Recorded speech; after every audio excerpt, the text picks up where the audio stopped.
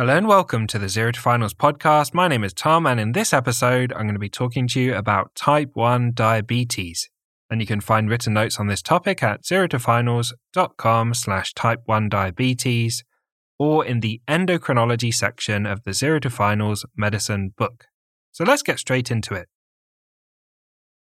Type 1 diabetes is a condition where the pancreas stops being able to produce an adequate amount of insulin. Without insulin, the cells of the body cannot absorb glucose from the blood and use it as fuel. Therefore, the cells think that there's no glucose available. Meanwhile, the glucose level will keep rising, causing hyperglycemia or a high glucose level. The underlying cause of type 1 diabetes is unclear. There may be a genetic component, but it's not inherited in any clear pattern. Certain viruses, such as the Coxsackie-B and enterovirus, may trigger it. Type 1 diabetes may present with the classic triad of symptoms of hyperglycemia, which is polyuria, meaning excessive urine, polydipsia, which means excessive thirst, and weight loss, mainly due to dehydration.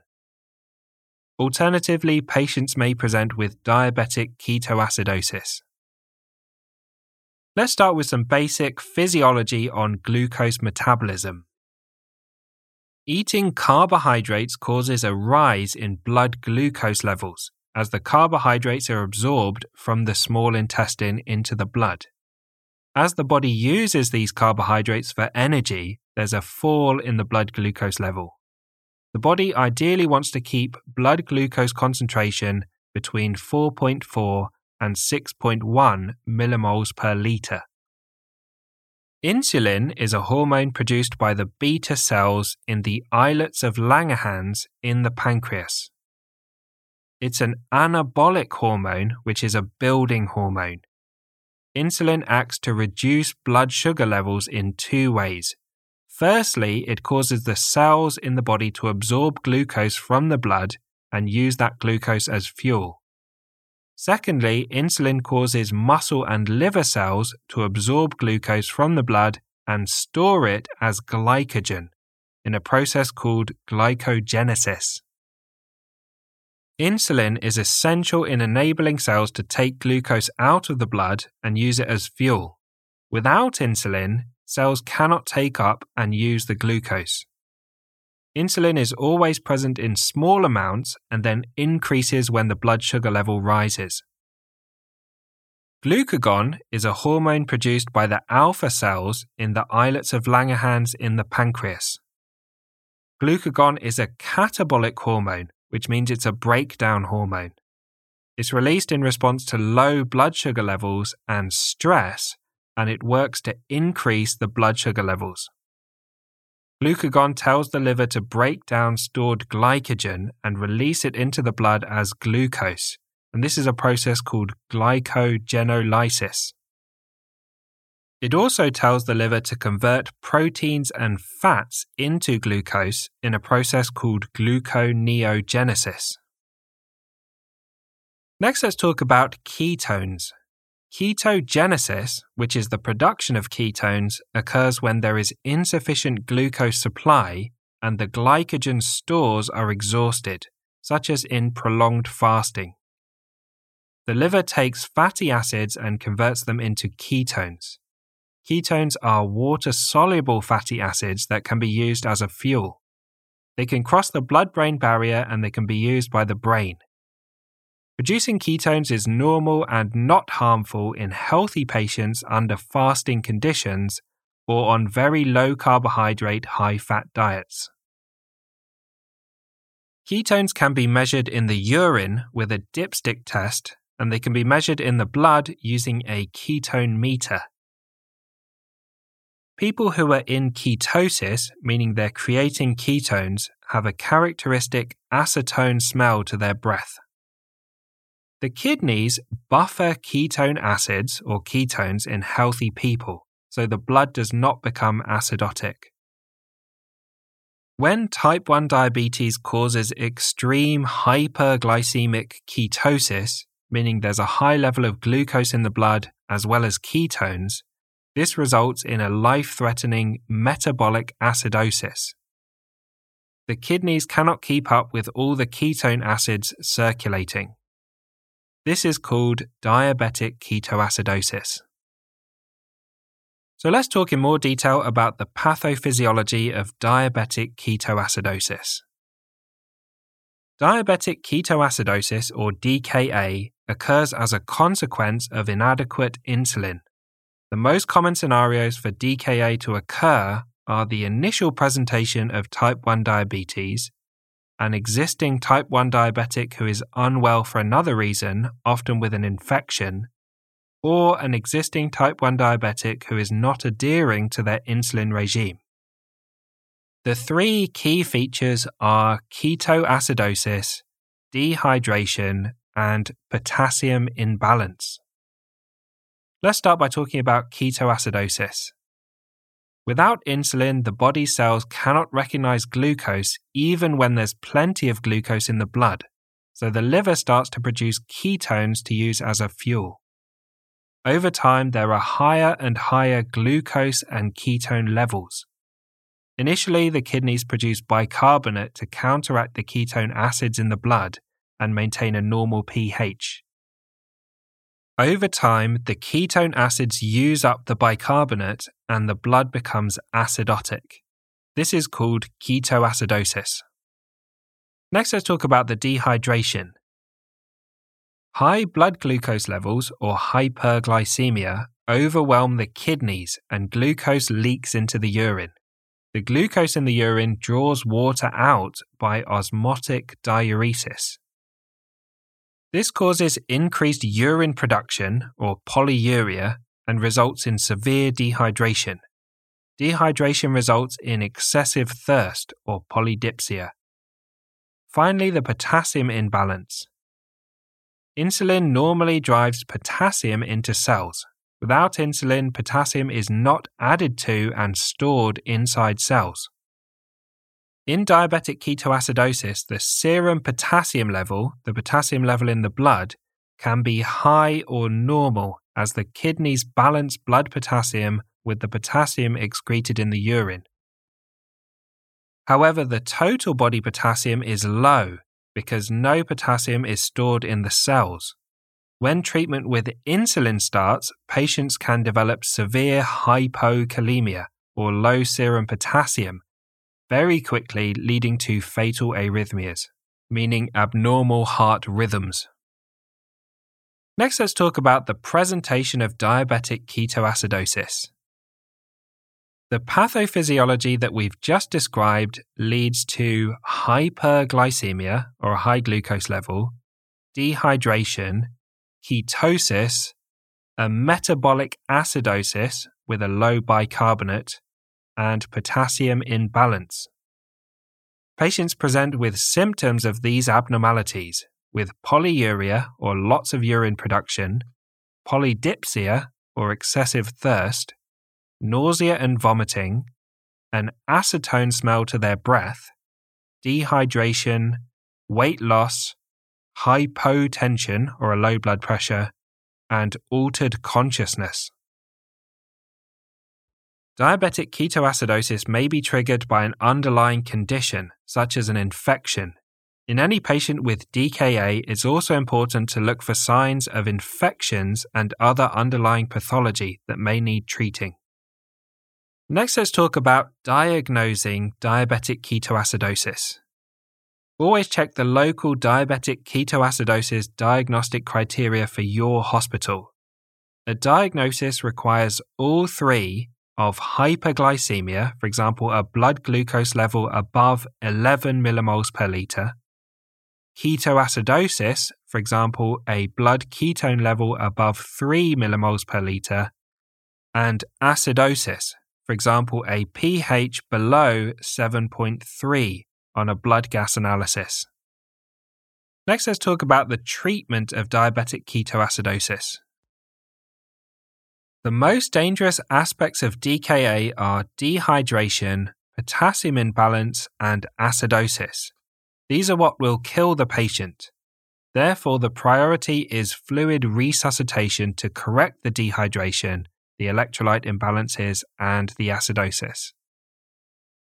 Fluid resuscitation is followed by an insulin infusion to get the cells to start taking up and using glucose and stop producing ketones. Diabetic ketoacidosis is a life-threatening medical emergency, so get experienced senior support and follow local protocols when you're treating patients. Local policies will dictate precisely what fluids and insulin to prescribe.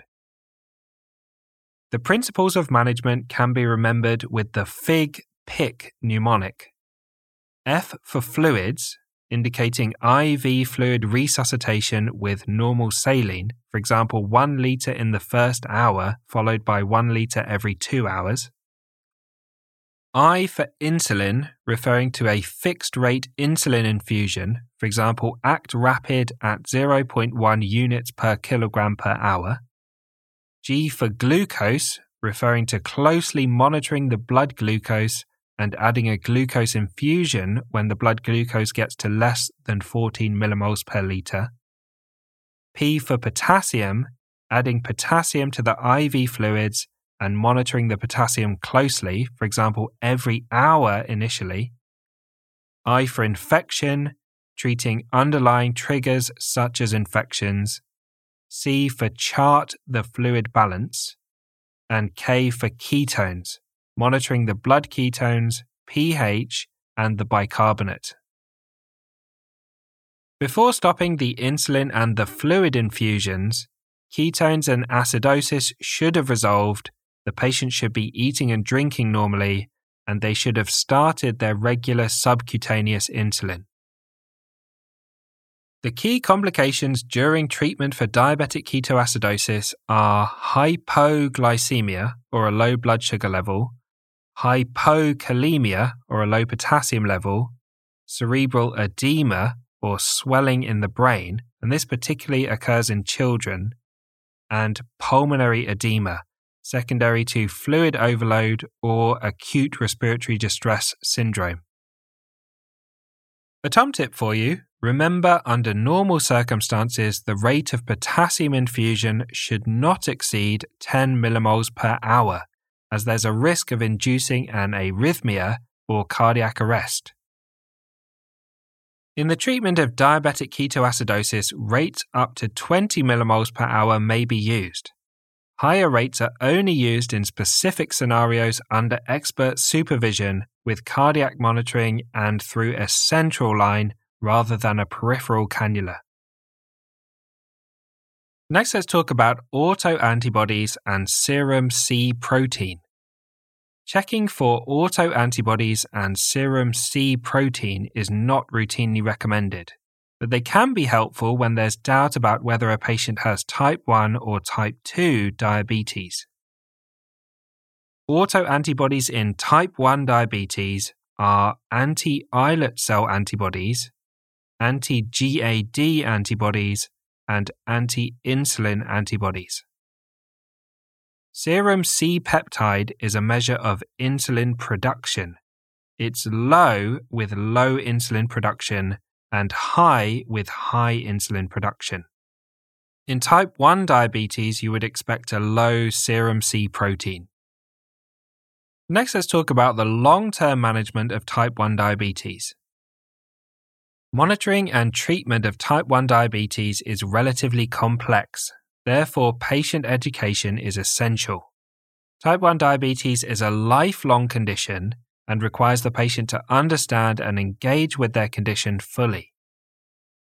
Treatment involves subcutaneous insulin, monitoring the dietary carbohydrate intake, monitoring the blood sugar levels on waking, at each meal and before bed, and monitoring for and managing the complications, both short-term and long-term complications. Let's talk about a basal bolus regime. A basal bolus regime of insulin involves a combination of background long-acting insulin, typically injected once a day, and short-acting insulin injected 30 minutes before consuming carbohydrates, for example at meals. Injecting into the same spot can cause lipodystrophy, where the subcutaneous fat hardens. Areas of lipodystrophy do not absorb insulin properly from further injections. For this reason, patients should cycle their injection sites, injecting into different areas each time. If a patient is not responding to insulin as expected, ask where they inject and check that area for lipodystrophy. Next, let's talk about insulin pumps. Insulin pumps are small devices that continuously infuse insulin at different rates to control the blood sugar levels. They are an alternative to the basal bolus regime. The pump pushes insulin through a small plastic tube called a cannula inserted under the skin. The cannula is replaced every 2 to 3 days, and the insertion sites are rotated to prevent lipodystrophy and absorption issues. The advantages of an insulin pump are better blood glucose control, more flexibility with eating, and less injections. The disadvantages are difficulties learning to use the pump, having the pump attached at all times, blockages in the infusion set, and a small risk of infection. Tethered pumps are separate devices with replaceable infusion sets and insulin. They're usually attached to the patient's belt or around the waist with a tube connecting the pump to the insertion site. The controls for the infusion are on the pump itself. Patch pumps sit directly on the skin without any visible tubes. When they run out of insulin, the entire patch pump is disposed of and a new pump is attached. The patch pumps are controlled by a separate remote as opposed to tethered pumps which have controls on the pump itself. Next, let's talk about pancreas transplants. A pancreas transplant involves implanting a donor pancreas to produce insulin. The original pancreas is left in place to continue producing digestive enzymes. The procedure carries significant risks and lifelong immunosuppression is required to prevent rejection. Therefore, it's reserved for patients with severe hypoglycemic episodes and those also having kidney transplants. Islet transplantation involves inserting donor islet cells into the patient's liver. These islet cells produce insulin, and they help with managing the patient's diabetes. However, patients often still need insulin therapy after an islet transplantation. Next, let's talk about monitoring.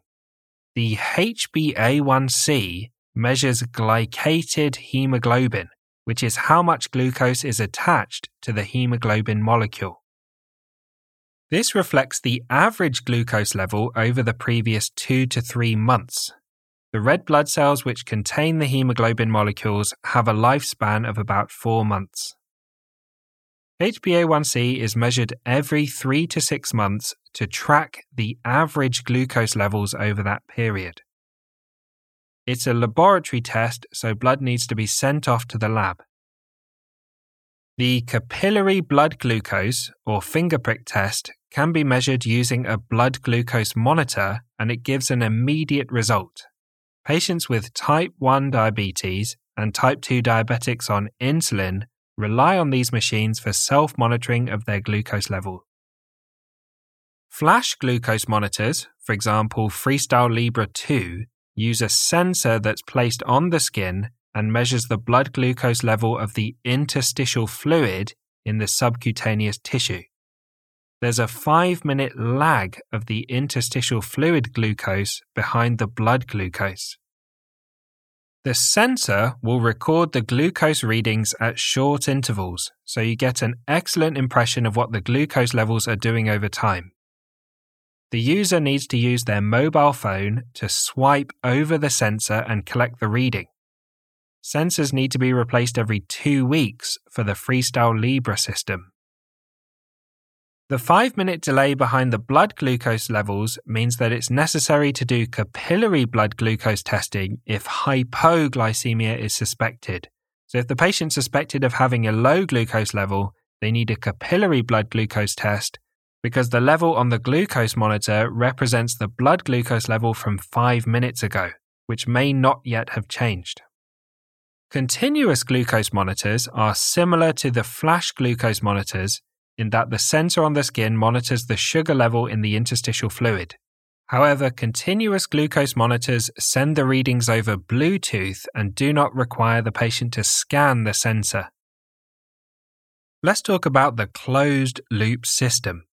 A closed-loop system, also called an artificial pancreas, involves a combination of a continuous glucose monitor and an insulin pump. The devices communicate to automatically adjust the insulin based on the glucose readings.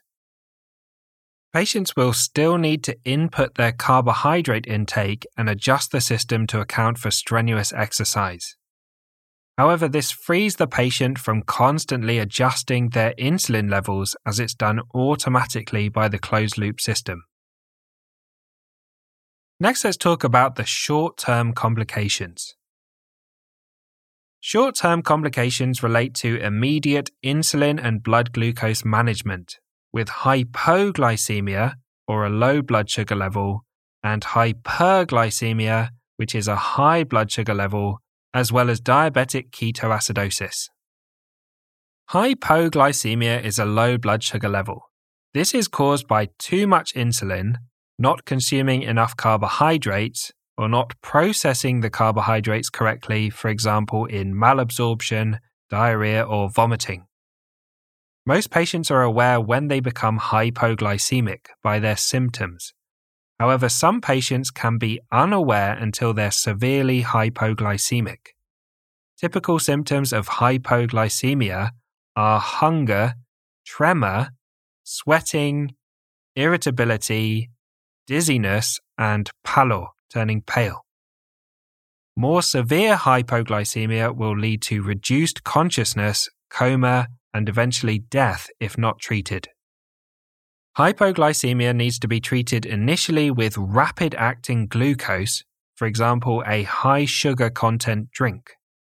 Once the glucose level improves, they consume slower-acting carbohydrates, for example, biscuits or toast, to prevent the glucose level from dropping again. Options for treating severe hypoglycemia are intravenous dextrose and intramuscular glucagon. Remember that glucagon stimulates the patient's liver to produce glucose. Hyperglycemia is a high blood sugar level. Hyperglycemia without diabetic ketoacidosis may indicate that the insulin dose needs to be increased. Short episodes of hyperglycemia do not necessarily require treatment. Insulin injections can take several hours to take effect, and repeated doses could lead to hypoglycemia. It's essential to exclude diabetic ketoacidosis by checking the ketone levels. Patients meeting the criteria for diabetic ketoacidosis need admission to hospital for inpatient management. Next, let's talk about the long-term complications. Chronic high blood sugar levels causes damage to the endothelial cells of the blood vessels. This leads to leaky, malfunctioning blood vessels that are unable to regenerate. High glucose levels also cause immune system dysfunction and create an optimal environment for infectious organisms to thrive. Therefore, the patient is more likely to develop infections.